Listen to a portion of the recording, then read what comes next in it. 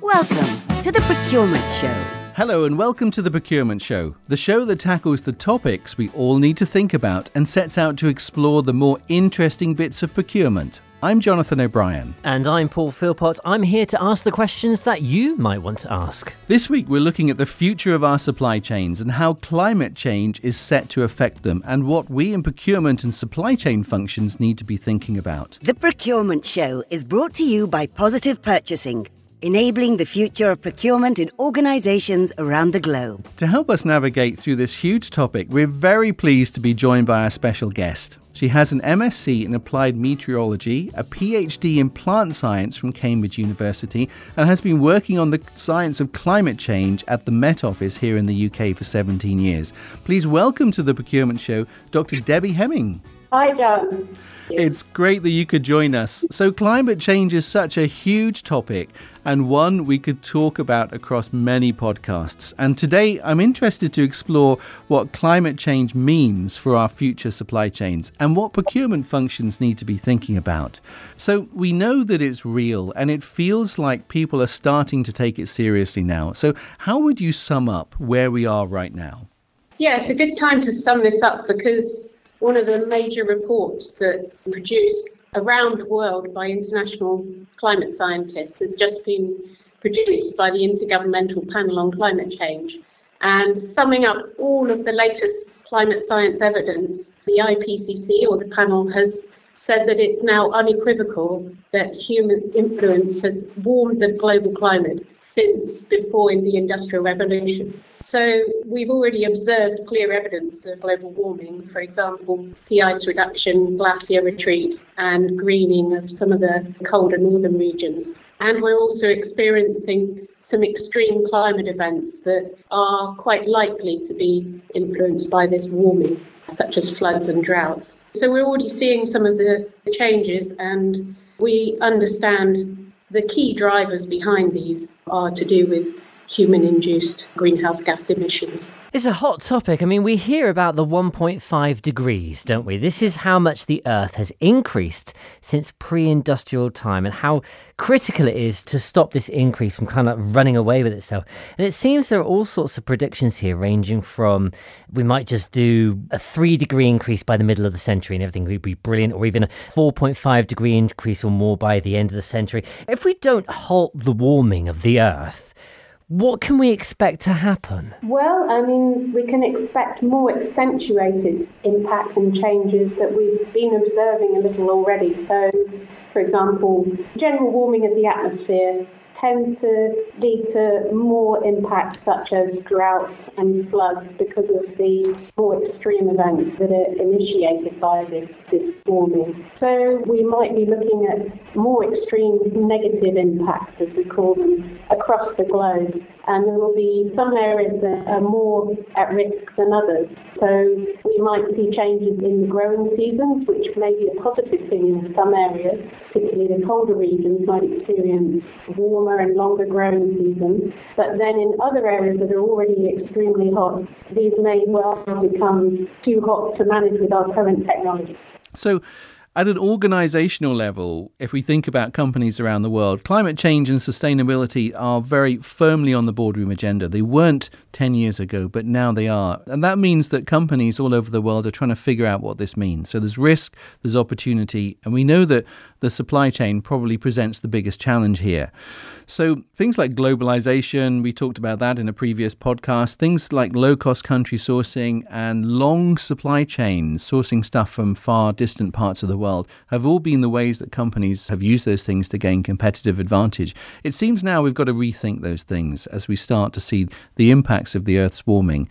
So do you have a view on the sorts of impacts that we might expect on our global supply chains and how companies source? Well, I'm certainly no expert on supply chain, but I'll try and highlight some of the key climate impacts that we could expect and maybe draw out some of the implications for supply chains. So around the globe, as I've already said, we will start to see more unprecedented extreme events as the general trend of warming continues to rise. So floods and droughts will become more commonplace and more extreme. And of course, these will impact on some areas more than others. And it's likely that the areas that are impacted more now of these events are likely to also continue to be impacted further in the future. So much of our infrastructure and machinery, it's not really built to be resilient to these unprecedented extremes in temperature, rainfall, river flow, for example, or wind speed, or indeed the combinations of these factors. So we may well experience problems that are difficult to anticipate because of these combined factors, and also consequently difficult to adapt to with our current technology, such as cooling and refrigerating systems.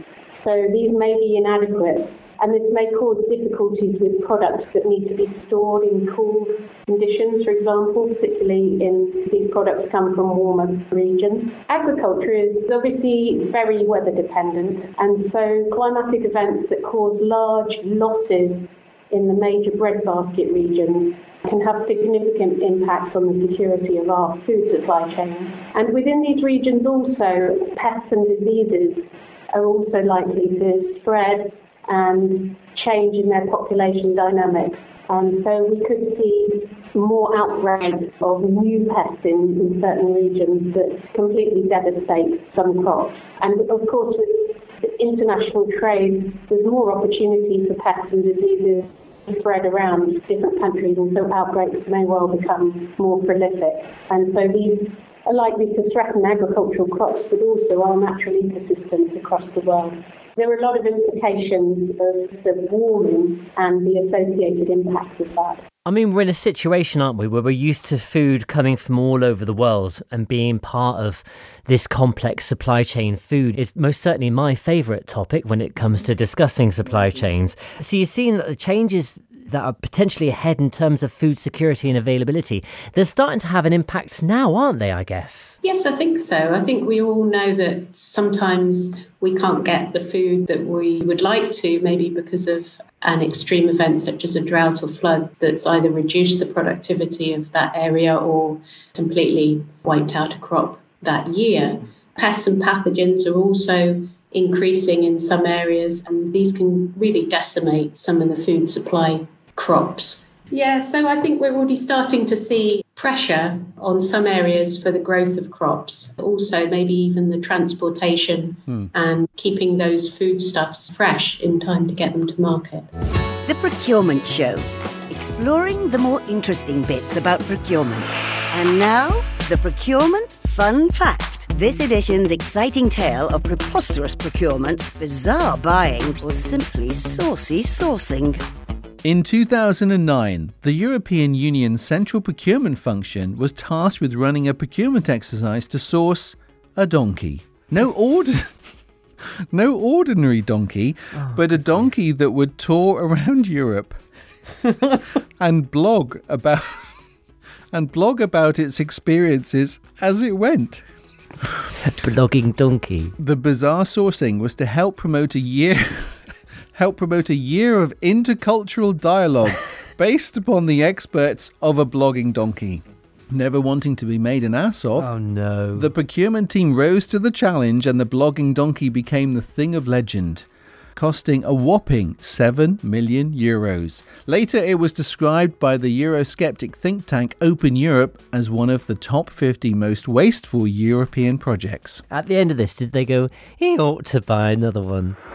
The Procurement Fun Fact. Contact us by email, hello@theprocurementshow.com. Send us a tweet @procurementshow or connect with us on LinkedIn. Search for The Procurement Show. So we talk a lot about our supply chains, as in the things that are supplying us and our lifestyles that we have. But I just want to think about the future security of supply in terms of not only for us, but what about the underdeveloped world, the people in poverty? What does climate change mean for them? And what might organisations that source from those areas need to be thinking about? Well, sadly, many of the poorest nations who have actually contributed the least to climate change in terms of greenhouse gas emissions into the atmosphere, they're expected to suffer the most serious impacts from climate change because some of these areas are already struggling to provide enough food for the populations. And during recent climate events, there's been little capacity to adapt. Although having said that, indigenous peoples in these areas are often well developed and have provided effective ways to be resilient to variability and change in weather and climate. So maybe more should be done to boost these practices of indigenous populations and build the economic and agricultural capacity in these regions, such as, for example, through storage of food facilities, appropriate banking facilities to enable there to be more insurance and resilience in the system to counteract shocks. So I guess it's about being able to think about what companies can do in terms of local action with those communities that are beginning to be displaced, who actually serve the supply chains. And that's a different way of thinking for procurement. So that comes back, is that echoing sustainable procurement? Again, that keeps coming back, doesn't it, that phrase? Yeah. Steak. Yes. I love a nice steak. Me too. But I'm becoming a bit kind of increasingly worried that I'm contributing to climate change by enjoying red meat. Mm-hmm. That's often mentioned on the news. Now, we know entire economies rely on clearing forests for livestock farming, and livestock are big producers of methane. And currently, the livestock farming takes up a land mass equivalent to North and South America combined. Did you know that? I did know that, actually, and that's really, really scary. It is quite scary. So this is more than thinking twice about whether you should have a steak. If I'm in the meat business, restaurant chain business, burger chain industries, I need to be thinking about what my business can serve in the coming years, don't I? Because meat may not necessarily be available or indeed fashionable. So will climate change drive a completely new type of foodstuff, do you think? Something that could potentially replace meat? Can we expect our big Mac to become a big grown in the lab Mac? Well, I don't know. Honestly, I expect consumers will continue to seek a wide range of food products, although there does seem, as you say, to be more awareness, at least across the people that I know, of where the food is coming from, how it's grown, the conditions and the chemicals that have been used to produce it. This is combined with an increasing demand for more healthy and sustainable food products. So I'd assume that this trend will continue and we may see more demand for food that's grown sustainably and locally. Like you say, there seems to be more emphasis on local production and using local techniques to grow food. So climate changes are also changing the suitability of different areas for different crops and species. And so this will change the mix of food that's produced in different regions. So, for example, more vineyards in the UK, maybe. Yep, that's a good thing. English wine. But you're saying it could actually affect the quality of food, I suppose, as well, what we're getting at the moment. Yes, it could. There's always this drive for increasing quality and increasing production. But I think the emphasis on sustainable and healthy food with less chemical addition is what I've been noticing. Also, the move to less intensive agricultural systems. For example, there's a lot of interest now in agroforestry that combines forestry, so trees and shrub growth, with crop and livestock farming. So you have the animals actually in the forest as well. Is that right? So you have the forest and you have the animals together. Yes, you could do, such as, it's done with wild boar, but obviously that's wild forest. But there's more emphasis on how to combine, say, orchards with some kind of livestock farming, chickens or other such produce, or indeed other combinations such as solar panels and animal pasture, which is already used in this country. So these kind of combined systems may, I would think, become more prevalent in the future. So more chickens in the forest. Yeah. I'm a fan of that. I can see that working because it essentially means you could get more value from your land. If you can do several things simultaneously, that looks like a win-win situation. And it seems such an obvious thing. And I guess up until now, there's been no need for the world to do this. But suddenly, we have to think about these things. And the meat thing's interesting because I saw something the other day. There's a new thing called cultured meat, which is literally meat that's grown. And apparently it tastes just like normal meat. So I'm wondering if that's something that will come along. But I want to talk about emissions, because we don't seem to be able to move away from burning fossil fuels for transport, energy, industrial processes, all of those things. They're still heavily dependent on fossil fuels. And once we wouldn't have thought about what happens in our supply chains or the emissions that our suppliers produce. But now it's a big deal. There's the thing called the Scope 3 emissions, which is thinking about the emissions produced outside of the organization in the value chain. What is needed here? What sort of things can we expect to need to do with our suppliers in coming years in terms of reducing emissions? It's difficult to tell, but you're right. There will be much more pressure, political pressure, and individuals demanding produce that has been produced with less emissions. So the trend will be to have supply chains that operate with less emissions into the future. With all this in mind, are we going to expect a doomsday situation? Are we on the brink of Armageddon? Maybe not necessarily globally, but are we going to see parts of the Earth becoming essentially uninhabitable for us? Is this possible? Well, there are already parts of the Earth that are basically not inhabited because of the extreme climates, such as the extreme central Antarctica. But there will be regions that become more pressured by warming, particularly, and sea level rise, for example. So some coastal regions will be impractical to maintain. And so there will be some areas that will become basically uninhabitable with our current technologies. But technologies change and we adapt. And so we are very good at adapting to changes and variability. Personally, I think we will think of clever ways to anticipate and adapt to changes. And the more we understand about how the changes are likely to occur and what the potential extremes of these will be in the different regions, the more that these will be factored into new building design, for example, new infrastructure and projects. So at the moment, much of our technology and our infrastructure is based on what the climate was like 30, 40 years ago and the kind of extremes in climate that we experienced at the time.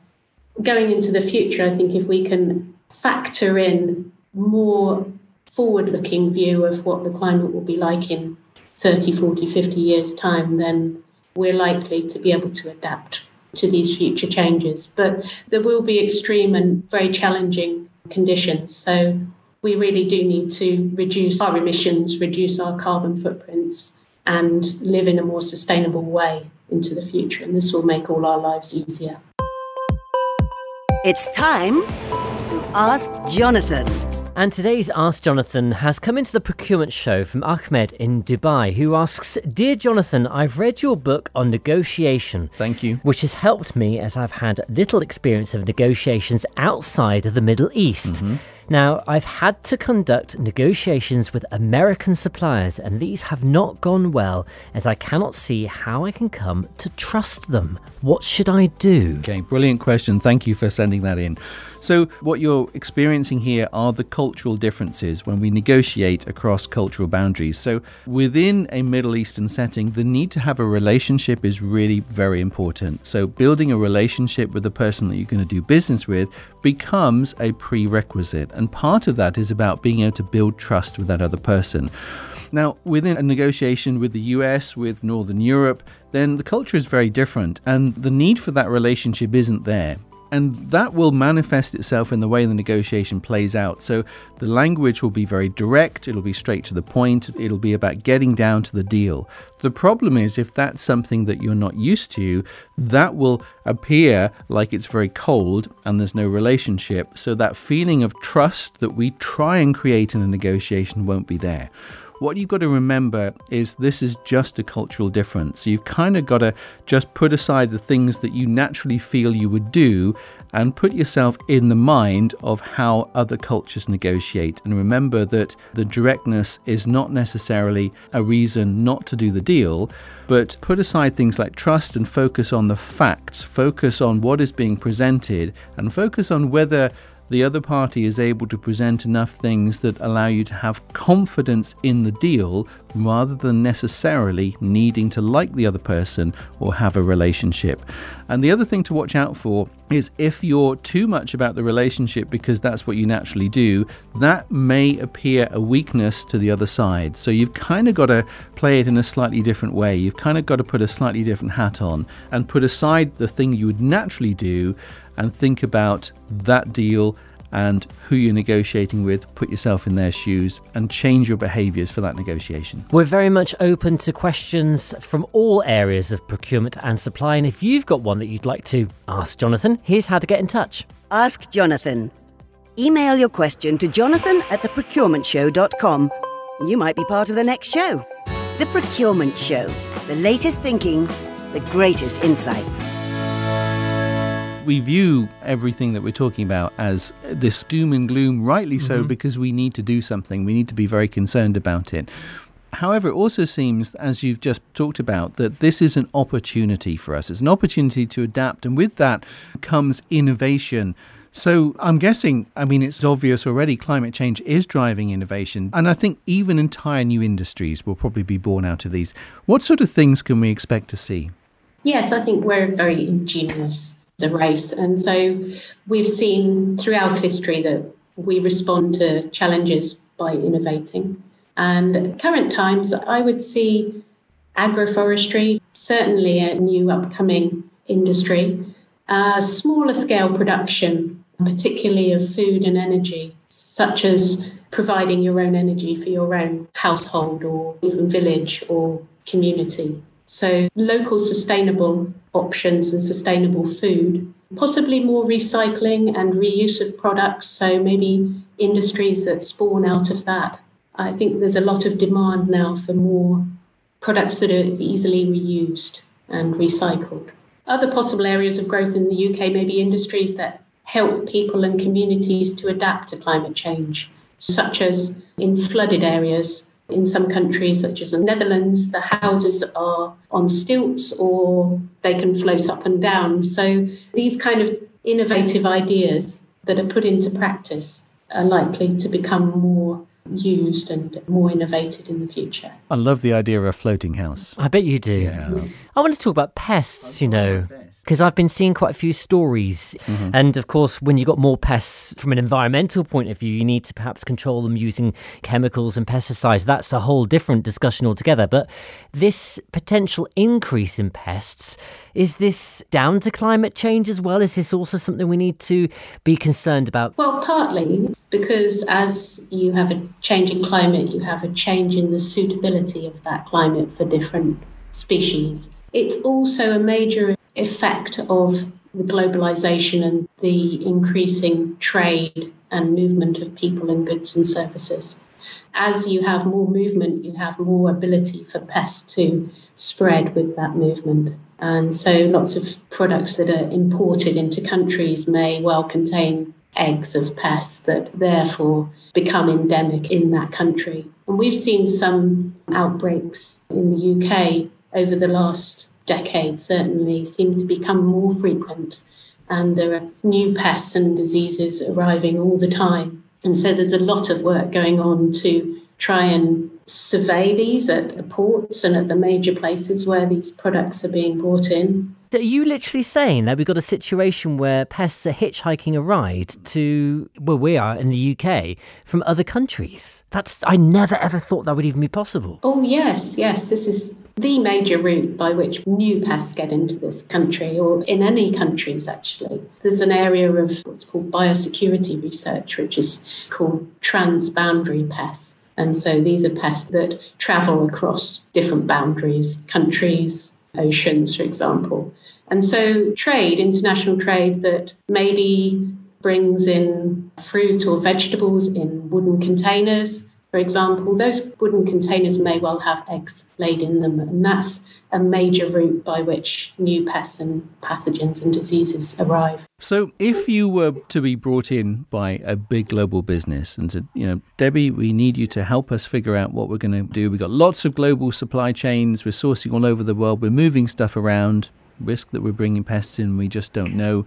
And they said, where do we start? So what would you say to them? I suppose what I'd say is what a lot of industries are doing now is really factoring in the current science of climate and future climate projections and the uncertainties involved in those in their risk assessment steps, for example, for future procurements in your case. So I would suggest that climate change, the knowledge that we have now about current and future climate changes, should be part of that process. There is lots of science out there now and lots of advice and guidance by experts. So I think it's very feasible to do this. We like to end on takeaways. And in this particular episode, I think it's going to have to be biosecure, pest-free takeaways from a wholly sustainable supply chain. With recyclable cartons. Absolutely. Is the future bright? Yes, I think so. As long as we, as in people, organisations and governments, are flexible,